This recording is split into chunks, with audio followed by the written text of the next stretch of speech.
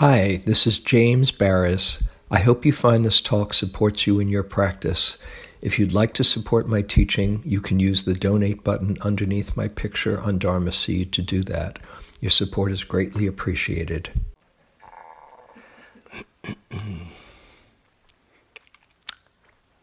Hi, it's me tonight.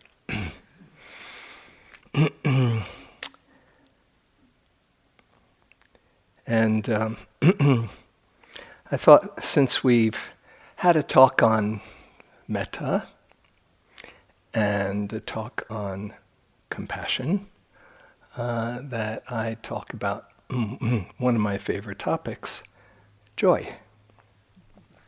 Are you ready? No, I'm not ready for joy. No. I'm in dukkha. Just don't bug me here.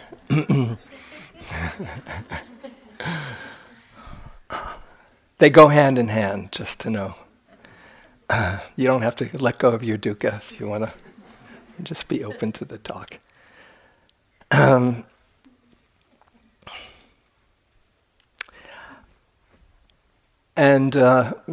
want to first look at the Buddha's teachings and share a little bit about how I got interested in this topic particularly and have focused a lot on it in the last several years. Wrote a book about it and teach a course on it.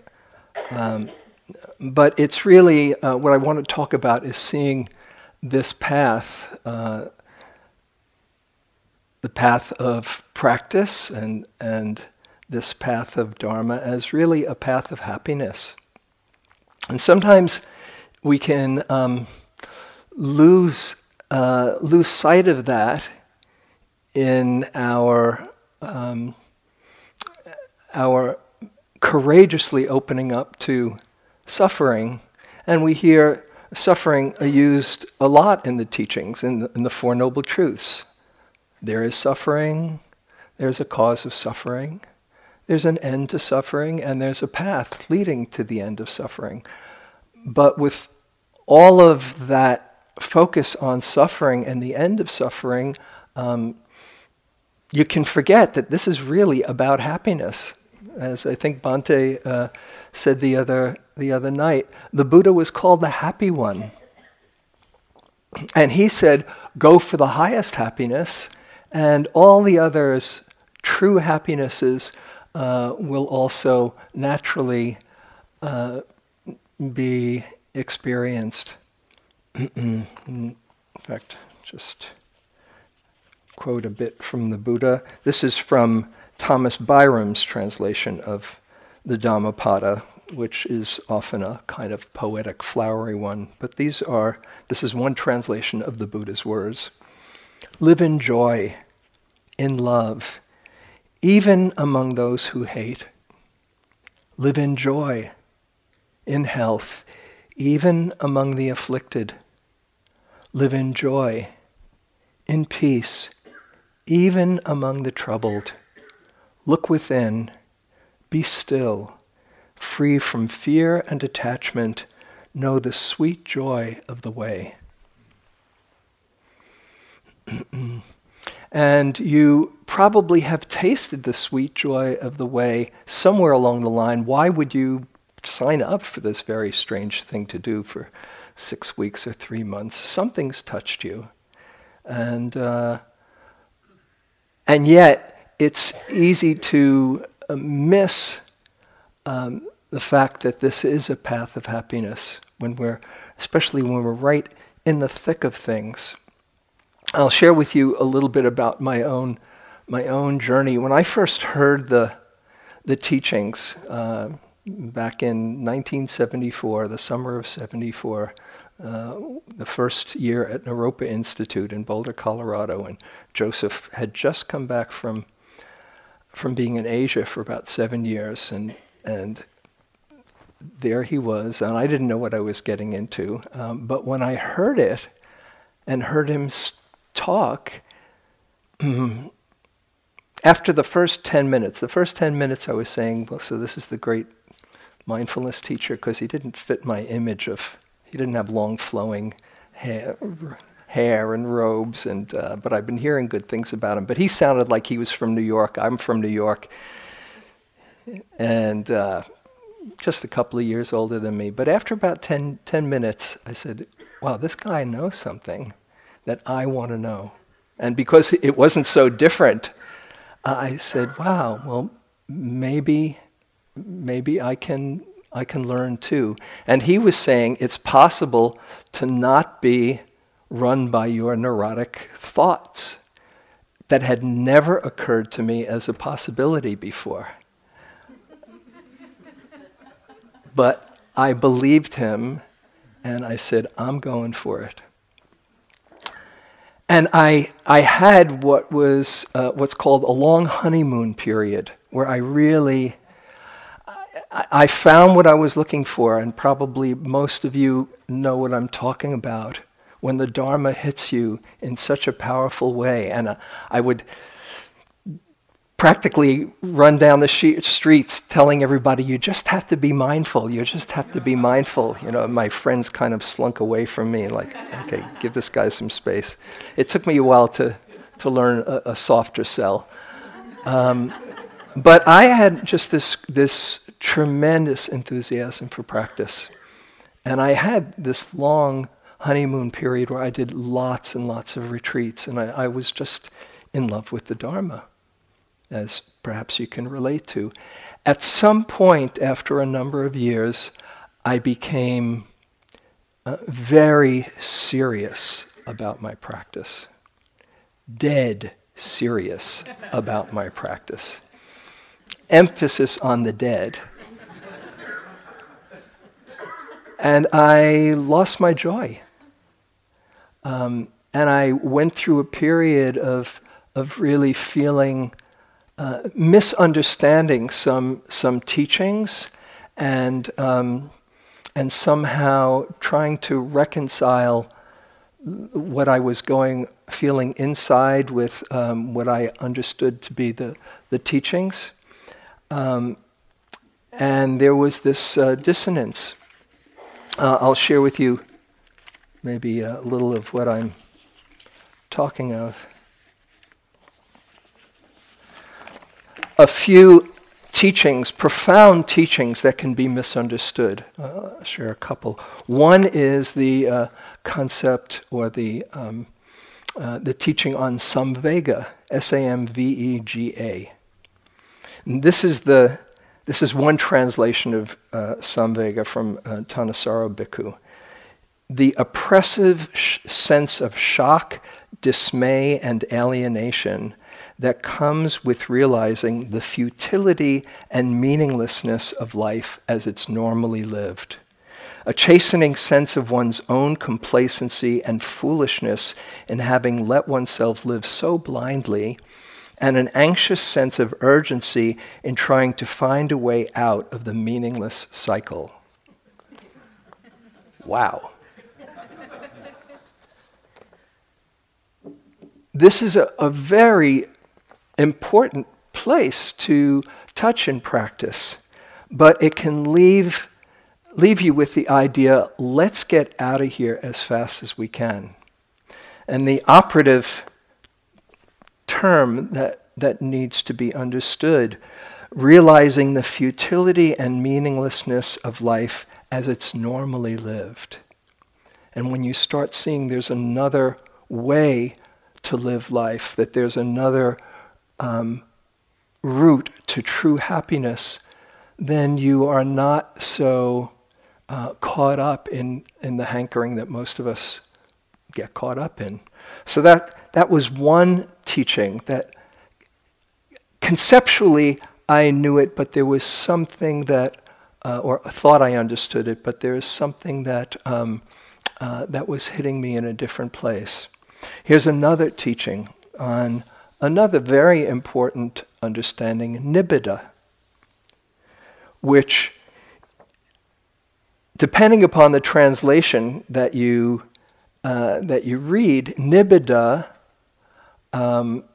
has been at times translated as utter disgust Therefore, one should abide in utter disgust for the aggregates, this mind-body process. Or another translation, he should dwell engrossed in revulsion towards the aggregates. You think, my goodness, it's been taking me a long time to just even look in the mirror and not wince. And they're saying, develop revulsion and utter disgust for the aggregates. And there's a beautiful essay by Andy Alensky, a wonderful Buddhist scholar, who says another way to understand this word nibbida is one should become disenchanted with the aggregates. Disenchanted. That means not being enchanted with this mind-body process. Or another way to say it is breaking the spell of enchantment. And so there's a possibility of letting go and not being so hooked. But you hear utter disgust for the aggregates, and it's like, whoa, okay, is it okay to actually appreciate this mind and body? Yes, it is. And when I realized that somehow I had misunderstood and wrongly internalized some teachings, I decided I wanted to look at where I had gone wrong. And I also saw I wasn't the only one. And I wanted to read to you a passage from Ajahn Sumedho on joy. He says, sometimes in Theravada Buddhism, one gets the impression that you shouldn't enjoy beauty. If you see a beautiful flower, you should contemplate its decay. Or if you see a beautiful woman, you should contemplate her as a rotting corpse. This has a certain value on one level, but it's not a fixed position to take. It's not that we should just feel compelled to reject beauty and dwell on its impermanence and on how it changes to being not so beautiful and then downright repulsive. That's a good reflection on anicca, dukkha, and anatta, on impermanence, unsatisfactoriness, and the selfless nature of experience. But it can leave the impression that beauty is only to be reflected on in terms of these three characteristics, rather than in terms of the experience of beauty. People who can't see the beauty of the good or the true are really bitter and mean. They live in an ugly realm where there's no rejoicing in beauty and goodness and truth. But once one has true insight, then one enjoys and delights in the beauty and the goodness of things. Truth, beauty, and goodness delight us. In them we find joy. So I fortunately didn't turn my back on the teachings. I said, well, what does the Buddha really say about happiness and well-being and joy?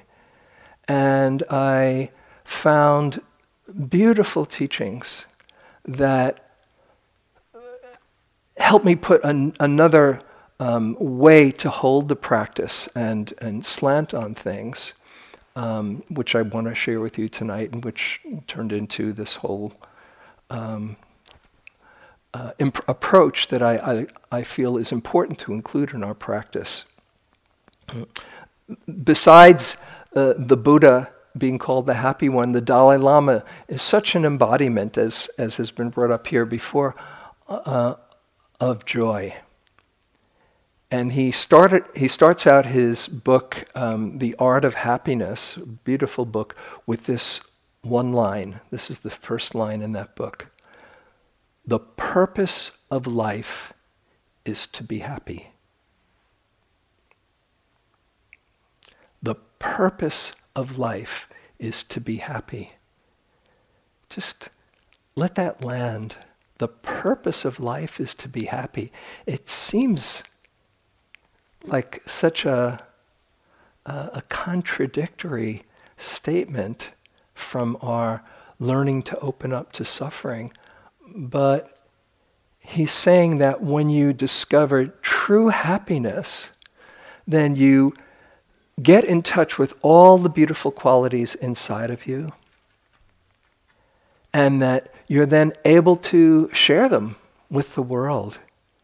There is no better thing that you can do than to come to true wholeness and well-being by seeing what's in here and really getting beyond your filters and ideas and projections of what you think is in here.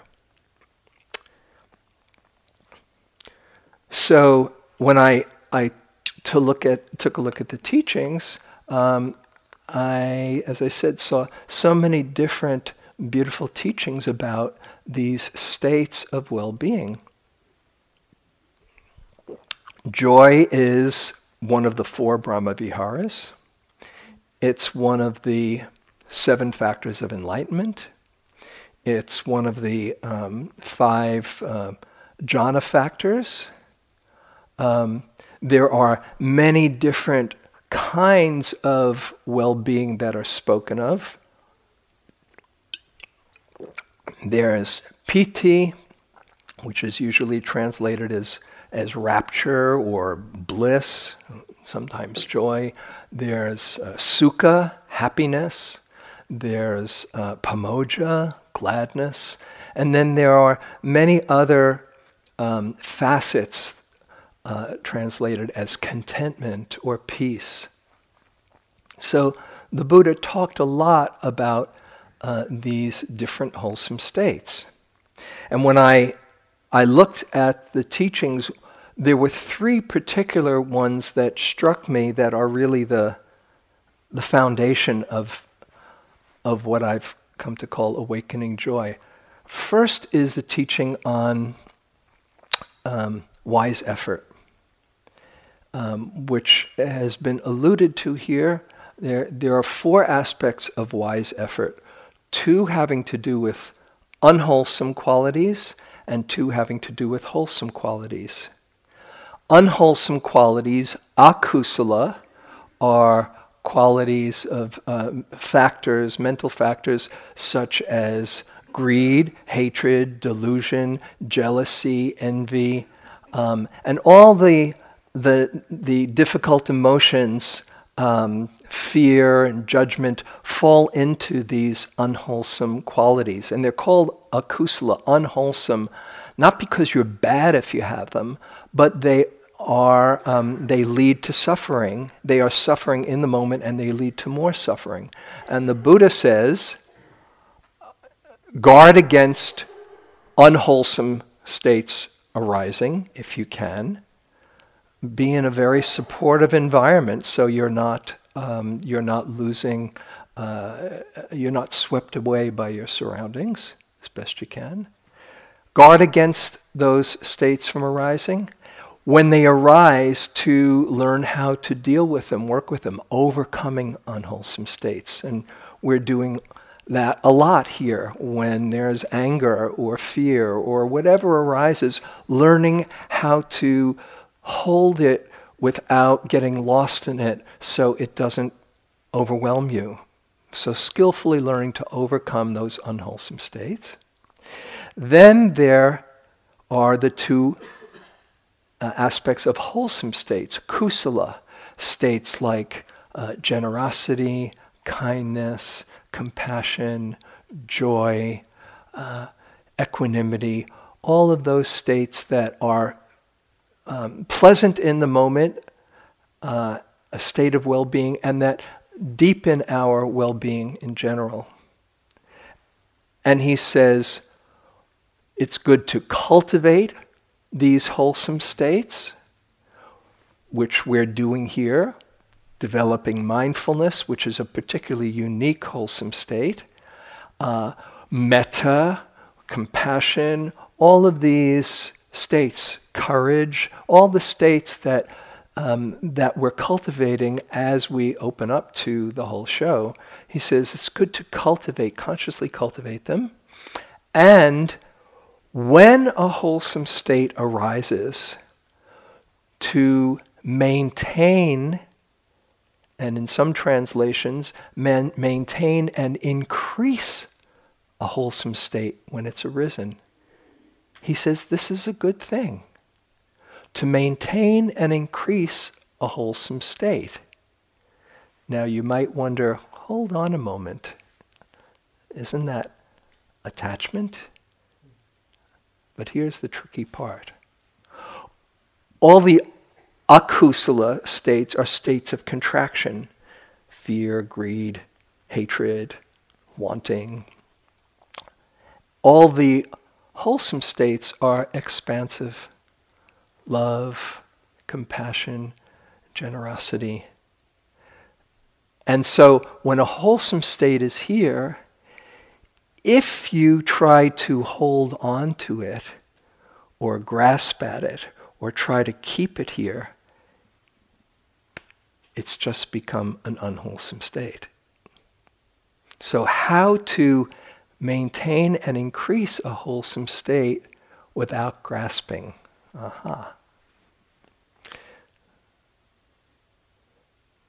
But you understand, first this is about cultivating and increasing wholesome states when they arise. And he says, leading to the second principle, when you're experiencing a wholesome state,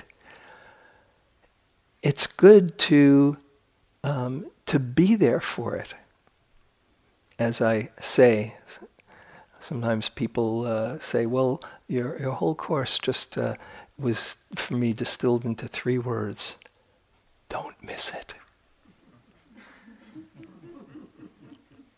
Don't miss it.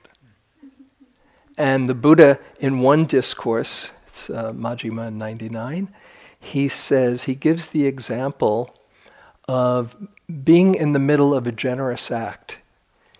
And he says, if you're in the middle of a generous act, he recommends, he says, think to yourself, I'm being generous now. He says this is a good thing. He's not saying, check it out. Everybody see how generous I am. No, but he's saying, just notice how good it feels for generosity to move through this form. How beautiful it feels. And in this discourse, he says, there is a gladness that one feels connected with the wholesome state. And the lines are, that gladness connected with the wholesome, I call an equipment of mind to overcome all ill will and hostility. So with the wholesome state, there's actually a feeling of uplift, of gladness that we experience. And he says, this, I understand, this is how you can maintain and increase a wholesome state, by being present for that gladness. And maybe before I go on, just to make this relevant to you, just close your eyes for a moment, okay? And think of something that brings you joy. Some activity or some situation, or where do you experience joy? And as you're recalling it, just get a sense how it feels inside when you're in that situation.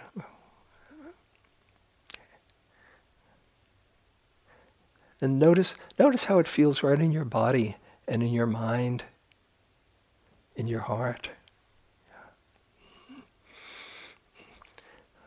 Okay, you can open your eyes.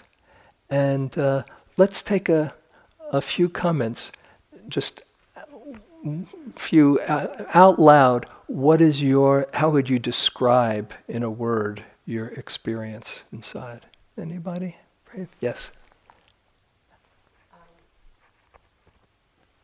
it's a sense of stillness, and at the same time, sort of this pressure outwards.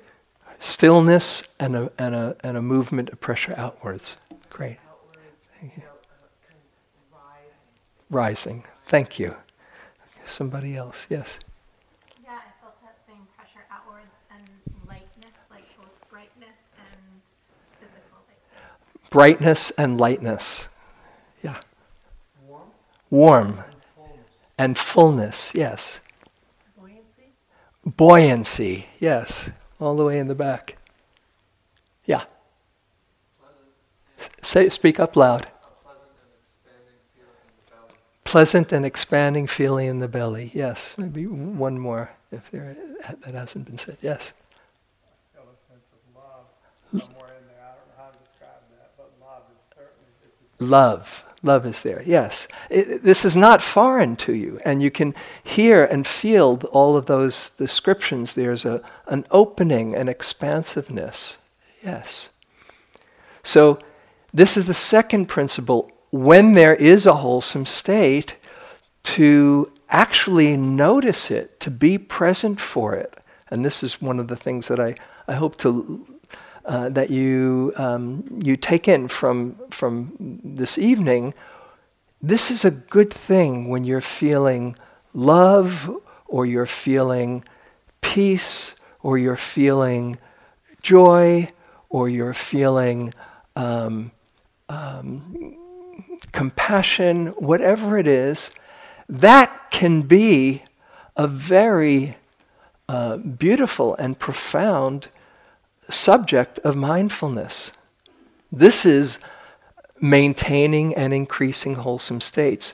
Not to grasp, it's going to go, but while it's here, let it really register so you become more and more familiar with it. Now, this is very different than the messages we get all the time about where happiness is found. And I'll pull out Exhibit A to show you this. You might not be able to see it. Maybe you will. This is an ad called The Gold Shivers. Beautiful woman, draped in gold, very happy. Here's the ad. I'll read it to you. It's 2 pages. The gold shivers, that electric excitement, that thrilling warmth. Every new piece of gold jewelry ignites it once again. Nothing makes you feel as good as gold. You can watch her while I... What is the real substance of a new piece of gold jewelry? Emotion, pure and powerful. From the first small shiver of excitement when a shimmering necklace of gold beads catches a woman's eye, to the great shivers of delight when the coveted object actually becomes hers. Among life's pleasures, count this deeply felt euphoria as unique. The only way to get the gold shivers is by getting the gold. It's brilliant, isn't it? You might not even care for jewelry, but you look at that and say, I'd like some of that too. Or you might say, you can't fool me. I am a critical thinker. I'm a Buddhist meditator. I know wise discernment. That's just madmen doing their thing. The thing is, it works. That's the sad part. It was mentioned the other night. All the ways, the images, the men that need to be big, or the women who are beautiful already, and even the supermodels don't think that they're thin enough, because those messages get in. Again and again, they start to carve neural pathways in our brain that affect us. So when you went inside and said, what brought you joy, did anyone say their jewelry? Probably not. If you did, speak to me later. I want to maybe set you right. How many people said or thought, oh, playing with my dog or cat or animal? A few. How many people said, oh, being out in nature? Yeah. Anybody who, how many people thought of being with friends or children or grandchildren? Yeah. Those are the ones that usually come up. And dancing or singing or creativity. Anybody have that? Yeah.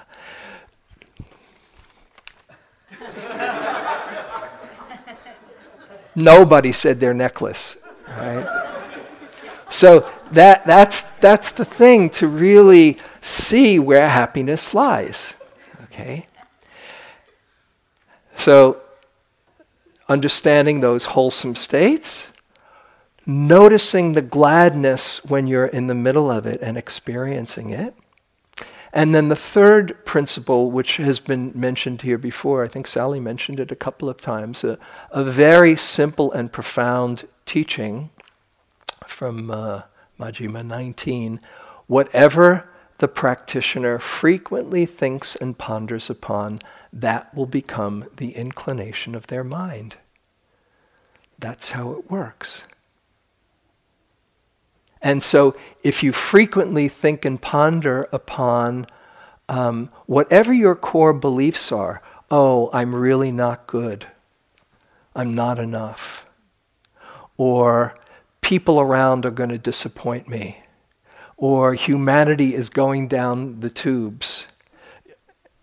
You can have evidence to support any one of those beliefs or hypotheses, but if that's the lens that you look through, you're missing out on the full picture. If you frequently think and ponder upon, there's a lot of goodness in here.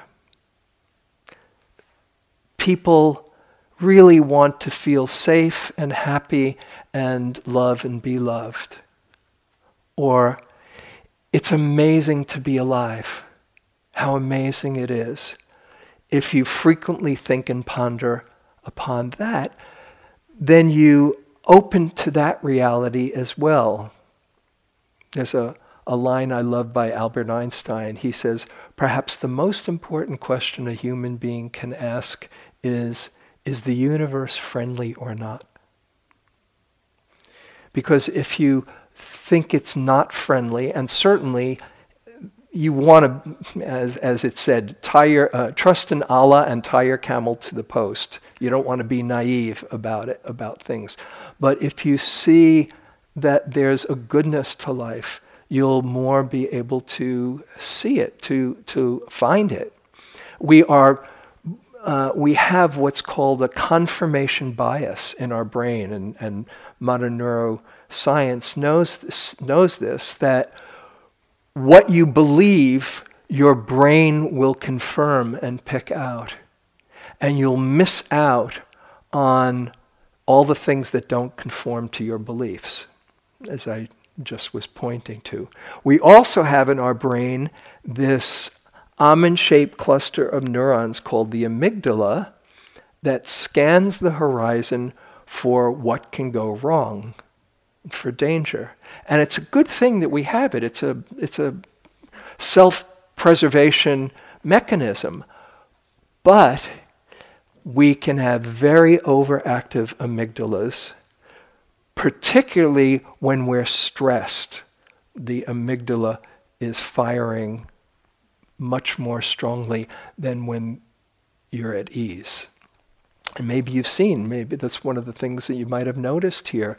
Oh, there's so much more space. I don't get quite as spun out. And you can still get spun out, of course, but not lost completely. Maybe every now and then there's a moment of mindfulness that says, oh, wow, I was really lost there, But when we're in a stressful, ongoing situation in our lives, which is most of us most of the time, just living daily life, the amygdala is firing, and it's hard.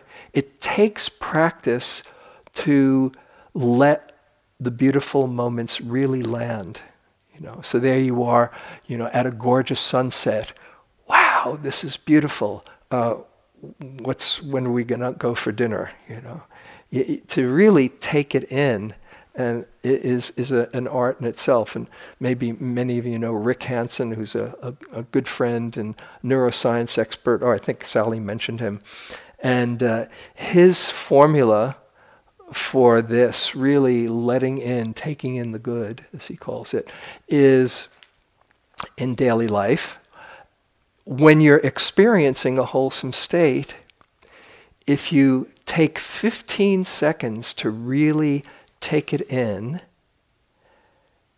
and you do that 6 times in a day, I know that's 90 seconds of well-being if you can handle it, and you do that over a 2-week period, you will notice a shift in your level of well-being because you're starting to deepen those neural pathways, and you're also more on the lookout to notice the good.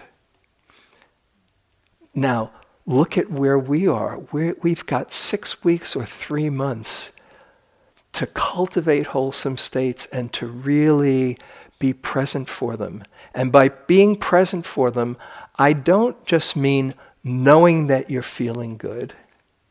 Because you can say, yeah, feeling good, pretty good right now. Okay, now what else should I pay attention to? But to actually feel what it's like to feel good. Not just know it here, but to feel it and let your awareness connect in a bodily way, in a visceral way, to let it anchor. As maybe you've touched on some beautiful, profound insight, don't say, oh, well, that was yesterday, I better let go of it. You've been touched in some way, and it opens you up in your body. That is what's sometimes referred to as a trigger for insight. Just in that moment. I can give you an example from my own experience. In 1979, I was in that dining room stirring a cup of Cafix. A very mundane experience. But as I was looking in that cup, I understood impermanence in a way that I'd never had before. From galaxies to subatoms, I can only just say it touched me deeply and shifted something in me. And all I have to do, as right now as I'm talking about it, is just think about stirring that cup, and it's there. So when you're in the middle of a deep understanding, I think it's skillful to really let it register, particularly in your body, not just, oh yeah, that really happened. And if you start playing it from the 87th angle, yeah, that really did happen. That's a bit much. But just feel the impact of that in your body and feel that wholesome insight. You don't have to go looking far for joy. It's an innate quality. It's who we are. We came into this world with joy. And I'll give you another exhibit B on this. We come in this world, and if we're fed and diapered and receive a little bit of love, what do babies do? They squeal with delight. That's why it's so great being around babies. They somehow remind us somewhere in us, oh yeah, there's that too. And here's a picture of Chloe Thomas from Melbourne, Australia, who she was born 8 weeks premature. So this picture was not yet when she came to full term 9 months after conception.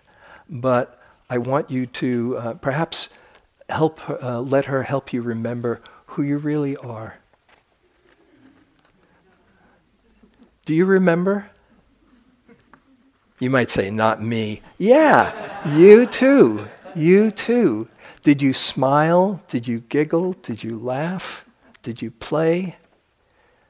And certainly lots of things can happen that get in the way of that. But this is who you really are.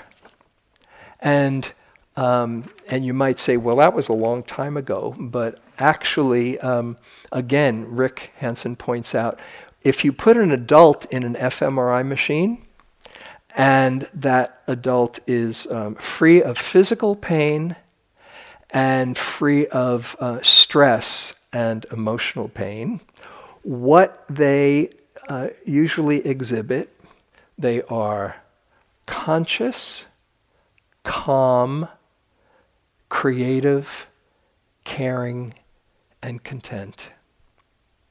That's our true nature.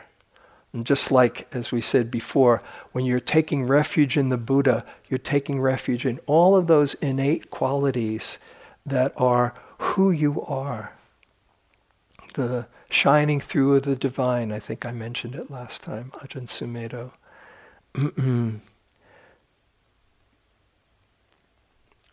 But this takes practice. It takes practice to get in touch with all of that goodness. And there are lots of things that get in the way. Or you might say, well, I'm not a bubbly, joyful person. I just want to address that.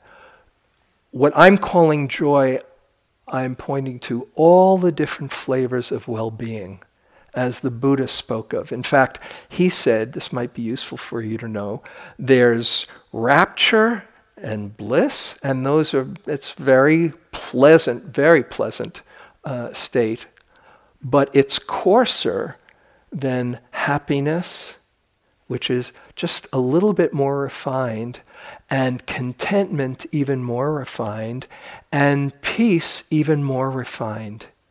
And it's against the grain of what we usually think, more intensity, pour it on, that's better.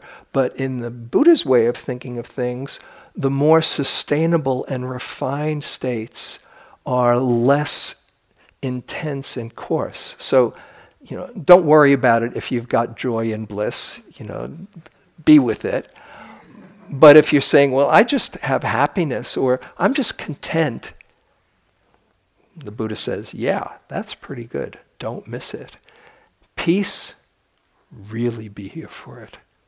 Stillness, fall in love with stillness. So you don't have to go for skipping through fields of daisies and doing cartwheels. Just go for ease and contentment. And if this moment is okay, sometimes people say, joy, give me a break. I'll take not being miserable. Okay? If that's you, then notice all the moments that you're not miserable. They're okay, right? Oh, this moment, it's okay. Okay is okay. Okay means this moment is fine. You don't need to add anything or take anything away. So don't miss that, and don't need to go for a gusher, as I say. Don't need to go for intensity. All the states of well-being. Another thing that sometimes gets in the way, how we do, is letting ourselves feel well-being, especially when we can be so tuned into the suffering and the sorrow in this world. And it's a very understandable thought. Can I really let myself feel joy and happiness when there's so much suffering and so much sorrow? And I think not only is it okay, but I think it's important. And I'll share with you a beautiful passage I love from Howard Zinn, who, if you're not familiar with him, he's was a very deeply respected historian who passed away a few years ago. He's John Kabat-Zinn's father-in-law, but he was famous before John Kabat-Zinn, and he wrote The People's History of the United States, the unwhitewashed history. And this is from an essay of his called The Optimism of Uncertainty. He says, an optimist isn't necessarily a blithe, slightly sappy whistler in the dark of our time. To be hopeful in bad times is not just foolishly romantic. It's based on the fact that human history is a history not only of cruelty, but also of compassion, sacrifice, courage, kindness. What we choose to emphasize in this complex history will determine our lives. If we see only the worst, it destroys our capacity to do something. But if we remember those times and places, and there are so many, where people have behaved magnificently, this gives us energy to act and at least the possibility of sending this spinning top of a world in a different direction. So, if you think about it, your own well-being and happiness, there's a fullness that comes from that. You're not looking and seeing, am I good enough? There's a sense of ease, and your goodness overflows, and the compassionate heart wants to express that goodness. You're much more motivated. You have much more energy. You're not so preoccupied with yourself. So I see it as a real gift and benefit to everyone.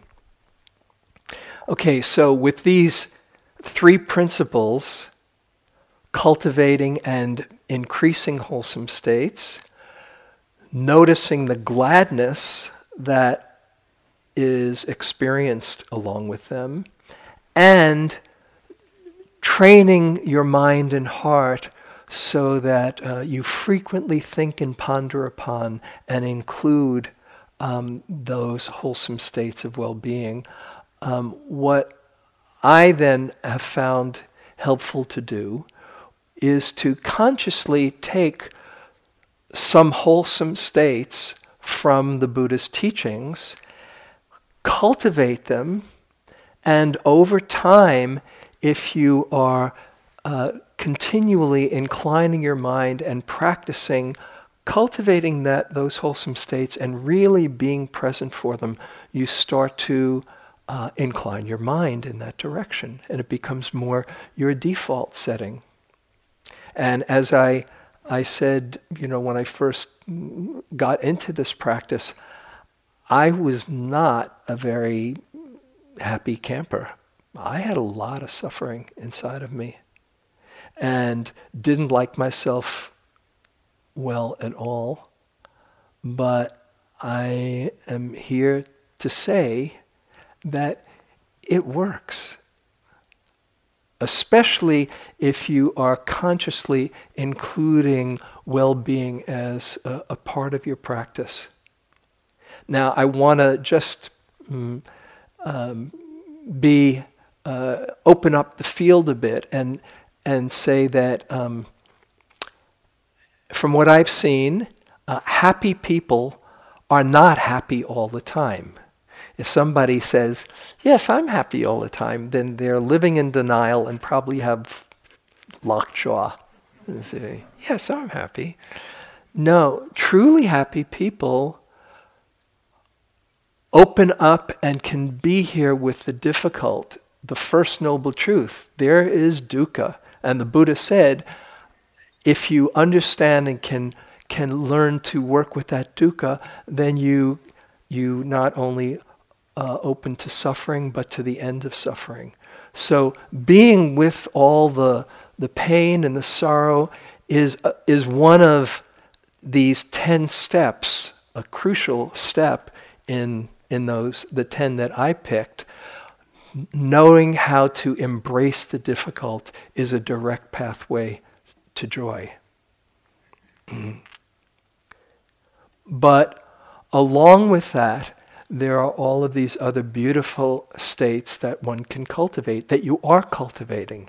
And maybe just in the time I have left now, I had a feeling this might be a two-part talk, so there'll be more coming if you can handle too much joy. Okay, I don't know. But just to open up to a little bit on some of these states. So I picked 10 states that you're quite familiar with. The first one, the key to the whole development is intention. As the Buddha said, intention, by intending is karma, through body, speech, and mind. Our intentions steer us in a certain way, or the wonderful Tibetan teaching, everything rests on the tip of one's motivation. And as we were talking about this morning, Annie was sharing about intention, motivation and intention are very closely related in the sense particularly of aspiration. You are drawn to be here because there was something that touched you and you, in your own way, said what I said, I'm going for it. That starts the intention. But also, particularly in this this system or this way of looking at things, having the intention to put happiness in the center of your life is a very powerful one that sometimes doesn't come so easily to people. Oh, yes, I want to wake up. I want to be as conscious as possible, but can I really let myself be happy? Whether it's because of the suffering in the world or you're just not used to it. But putting happiness in the center of your life. This is what the Buddha was talking about. Go for real happiness. And making that decision is the key to the whole process. Here's one story on somebody who just decided and the effect that it had. This is from Martin Seligman, the founder of positive psychology, which was a radical shift, making psychology instead of going for pathology, going for well-being. And this is how the positive psychology movement started. He writes about this in his book, Authentic Happiness. The notion of a positive psychology movement began at a moment in time a few months after I'd been elected president of the American Psychological Association. It took place in my garden while I was weeding with my 5-year-old daughter, Nikki. I have to confess that even though I write books about children, I'm really not all that good with them. I'm goal-oriented and time-urgent, and when I'm weeding in the garden, I'm actually trying to get the weeding done. Nikki, however, was throwing weeds in the air and dancing around. I yelled at her. She walked away, and after a while, she came back and said, "Daddy, I want to talk to you." "Yes, Nikki," I said. "Daddy, do you remember before my 5th birthday, from the time I was 3 to the time I was 5, I was a whiner. I whined every day. When I turned 5, I decided not to whine anymore. That was the hardest thing I've ever done. And if I can stop whining, you can stop being such a grouch." That was an epiphany for me. In terms of my own life, Nikki hit the nail right on the head. I was a grouch. I'd spent 50 years enduring mostly wet weather in my soul, and the last 10 as a walking nimbus cloud in a household full of radiant sunshine. Any good fortune I had was probably not due to being grumpy, but in spite of it. In that moment, I resolved to change. And that was the start of the positive psychology movement. How about for you? Dare you put true happiness and well-being in the center of your life? I invite you for a moment to go inside. You're doing this practice so sincerely. It leads to well-being. What if you just said, I'm going for it. I'm going for true happiness. I really want to be happy. And just imagine that all this work that you're doing will lead you to greater and greater happiness and well-being. Imagine if you more and more are there for the goodness in your life and the goodness inside and the goodness around you. And you more and more included that in your practice too. Imagine after 6 weeks or 3 months or 2 years or 5 years, what that might look like inside. How it would be for all your friends and loved ones.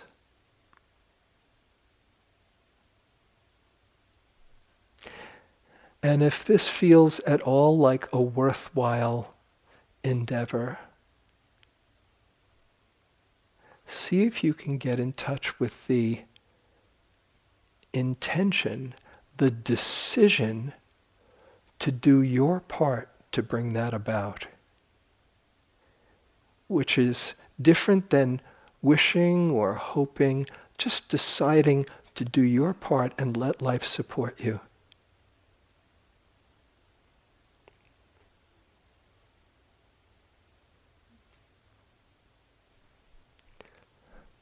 That is a key decision in your life. No timetable, no report card. You're just inclining your mind to go for true well-being.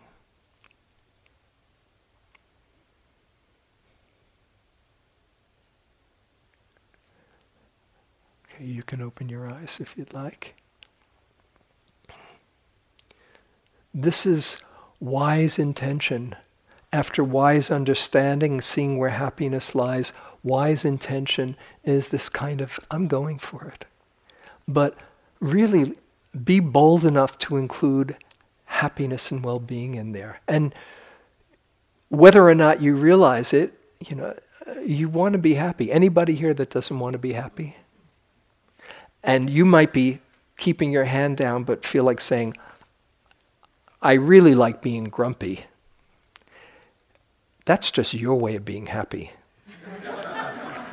Whatever turns you on. But everything you do, and check it out, you do because you think probably, or not even think, you sense, this will make me feel a little bit better, or this will make me feel a little less bad. So there's something in you that is rooting for your happiness all the time. So just be bold enough to say, yeah, I'm going to go for it.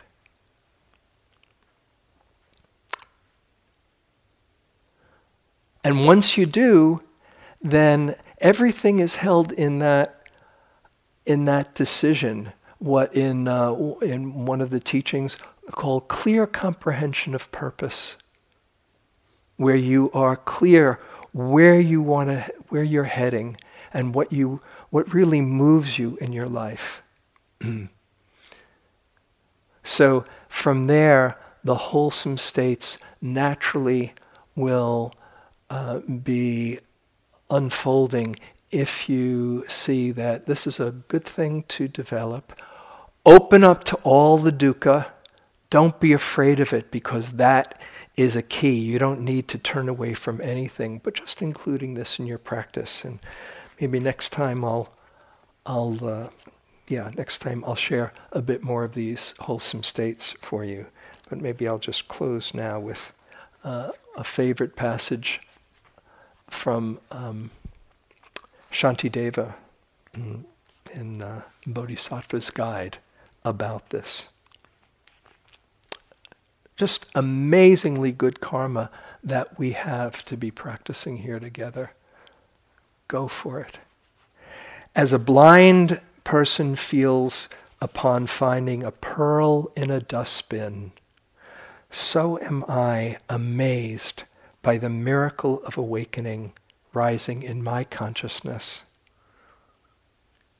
It is the nectar of immortality that delivers us from death, the treasure that lifts us above poverty into the wealth of giving to life, the tree that gives shade to us when we roam about scorched by life, the bridge that takes us across the stormy river of life, the cool moon of compassion that calms our mind when it is agitated, the sun that dispels darkness,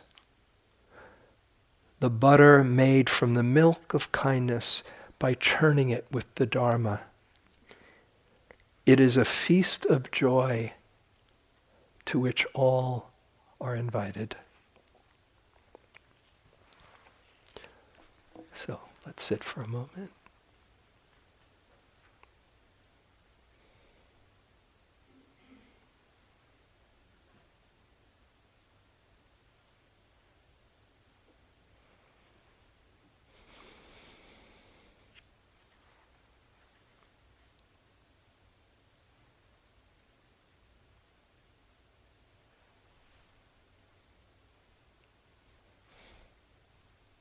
As a blind person feels upon finding a pearl in a dustbin, so am I amazed by the miracle of awakening rising in my consciousness.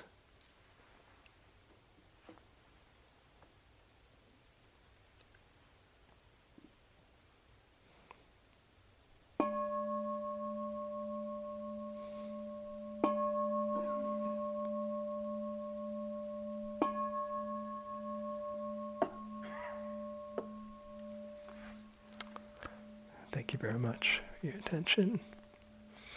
Enjoy your practice.